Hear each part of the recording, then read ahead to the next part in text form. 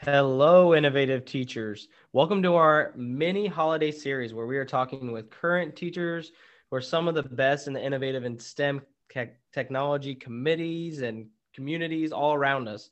So we're very excited today to have Molly, who is passionate about tutoring and helping teachers start their tutoring business to change the world around them with innovative ways and teaching like you've never seen. Stay tuned for a great episode.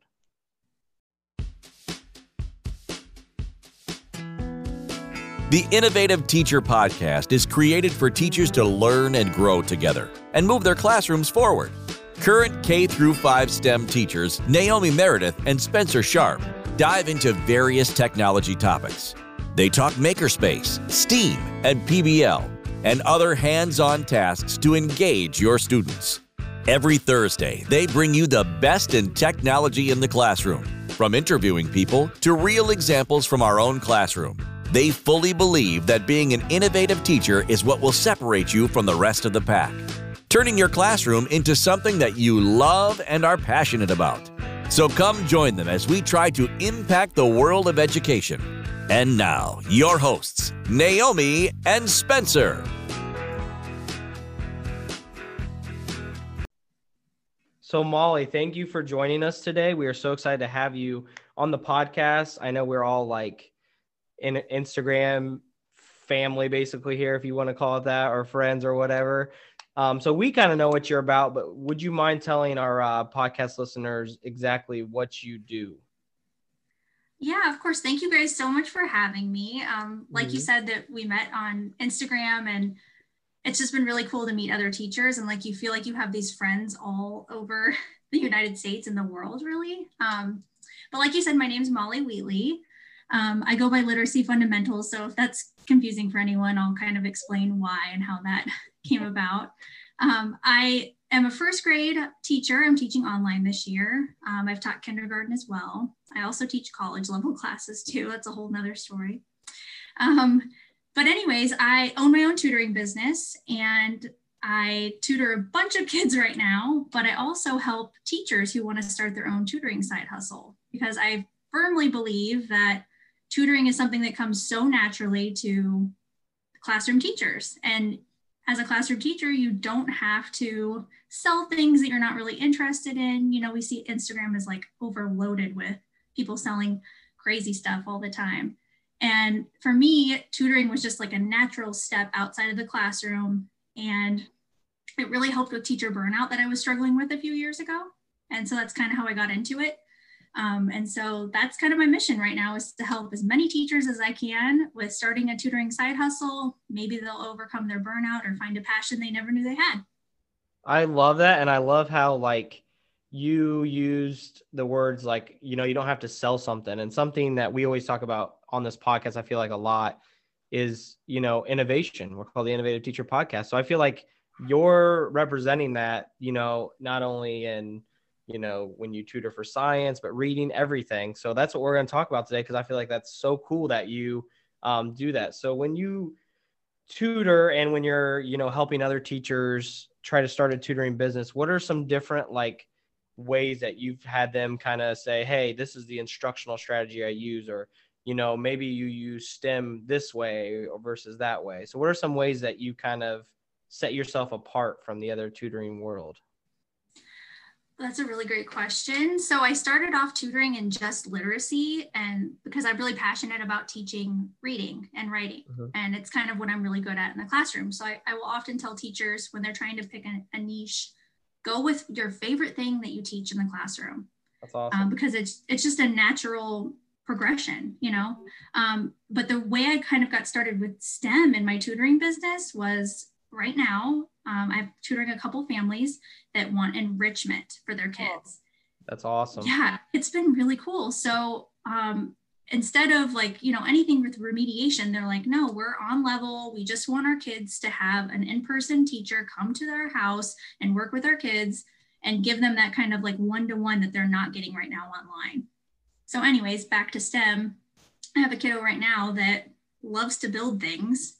And so we just started Googling STEM projects, and that's how it started. Cool. And then I realized as a classroom teacher, the most happy I've ever seen my kids is when they're doing STEM with our media specialist who does that at my homeschool, they're the most happy. They're so engaged. And then I try to recreate those things in my own classroom, but you guys know it's a little bit more difficult to do online, just because of supplies, like getting the kids the supplies. But with tutoring, I can do that because I'm going to their house wearing a mask right now and bringing the supplies with me. And recently we built a robot, a solar powered little T-Rex robot. Oh, nice. And the cool thing has been that, so it didn't work and we had to take it completely apart and rebuild it. And that's what we're doing right now. And it's just so cool to not have to have a lesson plan. You know, I brought a robot over to her house and we're just putting it together. So I think, like, if you're thinking about tutoring, it doesn't have to be boring and you're just working with kids that need remediation, even though that can be fun too. But there are gifted kids and kids that want enrichment, and STEM is the perfect fit for that. And I love how you basically painted a picture for our audience about what tutoring is, because like when I was growing up and I heard someone was getting, like when people heard like I was getting tutored, because like I said in the last episode and you pointed out on the Instagram the one day, like I had a tutor and like I was embarrassed to tell people I had a tutor. And like, you know, I like kind of hid it because I thought it was such like a bad thing. And I don't think it has to be a bad thing. Like you said, it's enrichment. I love that you talked about, you know, well, they wanted STEM and, you know, it was all about discovery. Like, you know, there was a light plan, but then, hey, it went this way. So we're going to try this or do that.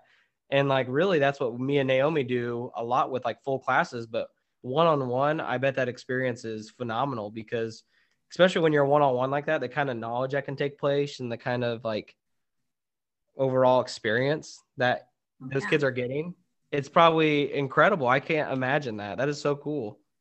Yeah, I'm so glad you said that, because part of my journey as a teacher, I told you guys I went through burnout really bad when I switched schools a couple years ago.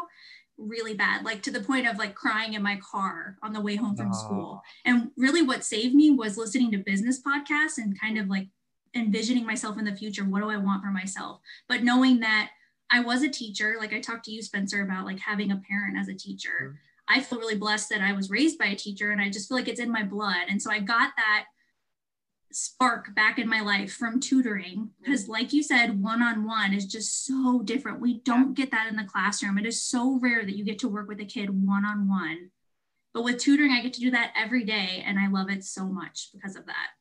I hope people watch this YouTube video, because like the way you just said that with so much passion, you gave me like chills there. Goodness.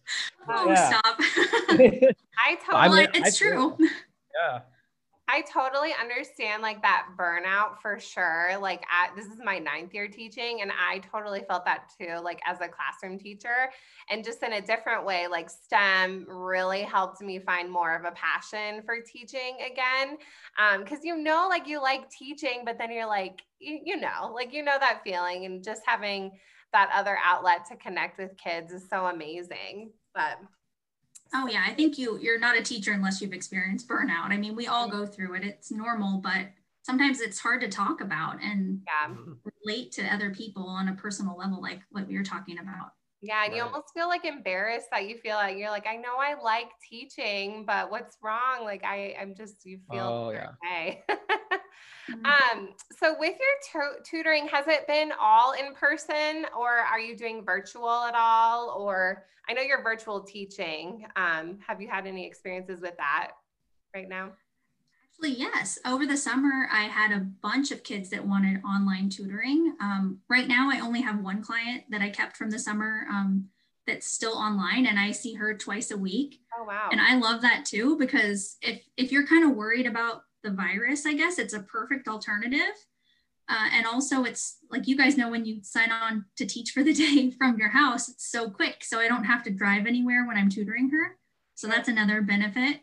And I think it's kind of the wave of the future. You know, you could know somebody in a different state that needs tutoring, and you could have more clients potentially that way. I never even thought about that. Do you have any tips or tricks for teaching virtual in general that you found have been helpful? I know you shared your document camera on Instagram, which was super helpful. Do you have any other good tips for teachers? Oh my gosh, I was going to say, if you didn't mention him, this document camera. I should name it. That's how close I feel to it. I love teaching handwriting in my first grade class with, teaching letter sound awareness, all that stuff. So I don't know how you would survive without a document camera right now. But with tutoring, I use that all the time with my online client because we're working on a lot of things that involve a dry erase board. Oh, wow. And I can imagine if you had any manipulatives that you were using, if the kid had the exact same things at home, then you could, use the doc cam. That would honestly be my number one thing for teaching online. I think you can survive another monitor. Oh, right. Yeah. So a document camera and 2 monitors. I don't know how you could survive without the other monitor either. Yes, I need one so bad. I totally agree. Before I was a teacher, I did like some marketing and programming for like these kiosks that this guy, and he gave me 2 monitors. Oh, wow. And that's the number one thing I missed was like having 2 monitors like that. And I always tell my wife, I'm like, someday I will have 2 monitors. Not today, but I will someday. I mark my words. I so relate to that, Spencer, because I started teaching later in life. I was probably 27 or so, and I always worked at a bank or a loan department area. So I always had 2 monitors, because you're typing fast and inputting information. And then I went to teaching, and I don't know, in the regular classroom, you don't use the computer too much with little kids. I've always been K1, smartboard projects it, but home, oh my gosh, the second monitor worth every penny. I was gonna say once you use it, it's one of those things like you're like, I don't know if I can do without it anymore. Right. The only thing I do, I guess, like dual monitor in my classroom is when I, what is it called? When you use like your projector, you have one thing on your projector and then you have something else on your computer. Is it not split screen? Screen sharing? Yeah, kind of like screen share, but that's like the closest I've ever gotten to dual monitor. So I can check my email on one and share the timer on the other. Right. So, Molly, as far as what we've talked about so far, I feel like a lot was obviously STEM, and, me and Naomi teach STEM, but a lot of times on the Innovative Teacher podcast, we like to talk about just some different ways that you're approaching education as a whole. So, what are some different ways when you're doing that one-on-one tutoring that maybe you're doing reading a little bit different or writing or whatever subject it may be that you're approaching, maybe like a way you'd want to share almost like a little secret with our innovative teacher community? Well, I think the thing I mentioned earlier about tutoring is that you do get to work with kids one-on-one. And so I think that's kind of the secret of tutoring, is that you really get to know them. I mean, how many times have you guys experienced the end of a school year and you're like, wow, I didn't really get to know a couple of the kids in my class as well as I wanted to. Oh, yeah. And that kind of chips away at me. That's part of the burnout. They're just, especially when working at a title school and just having kids come in and out and in and out, that was part of it for me.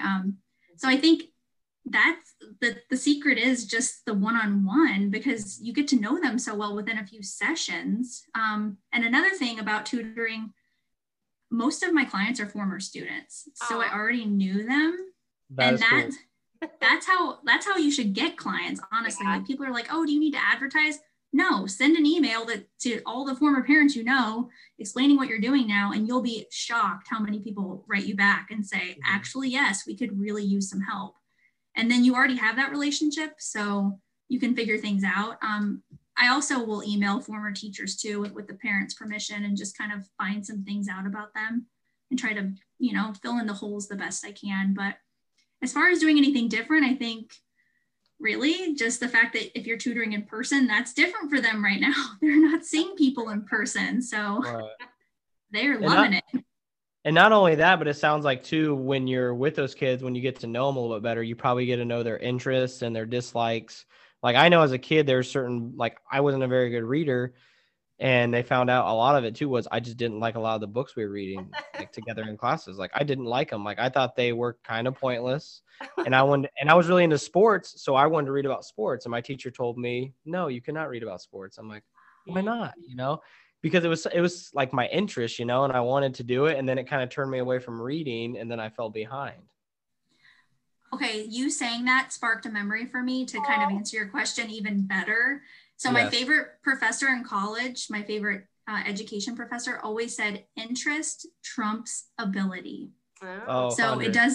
it does not matter if you're not reading at a level 10, let's say, but you want the baseball book that's level 10, let the kid get it anyways. Mm-hmm. So I do that a lot. I pick books for my clients that I know that they like you were saying. I know them so well. I'm not going to pick a book about American Girl dolls if my kid is into basketball, you know?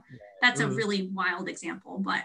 No, that's a good one because I feel like that's true, you know, and especially when it comes to, you know, this topic we're on with tutoring and doing one-on-one, I feel like the thing I'm pulling away from this that's like making me like, you know, happy and feel good and making me say like, man, I want my kids to get tutored is that one-on-one experience. Cause like a lot of times in schools with the classroom sizes we have nowadays, kids don't really get the attention they need or deserve, you know? Exactly. And that's the toughest part about it, I think, is you don't know what kind of experience you're going to get, and everyone gets such a different one.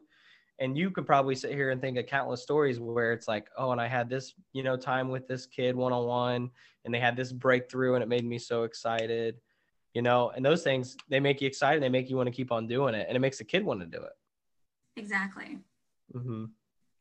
Do you have any special projects that you're working on right now that we should be keeping an eye out for, and for teachers who are interested in starting their tutoring business, or any other ideas that they should be watching you for?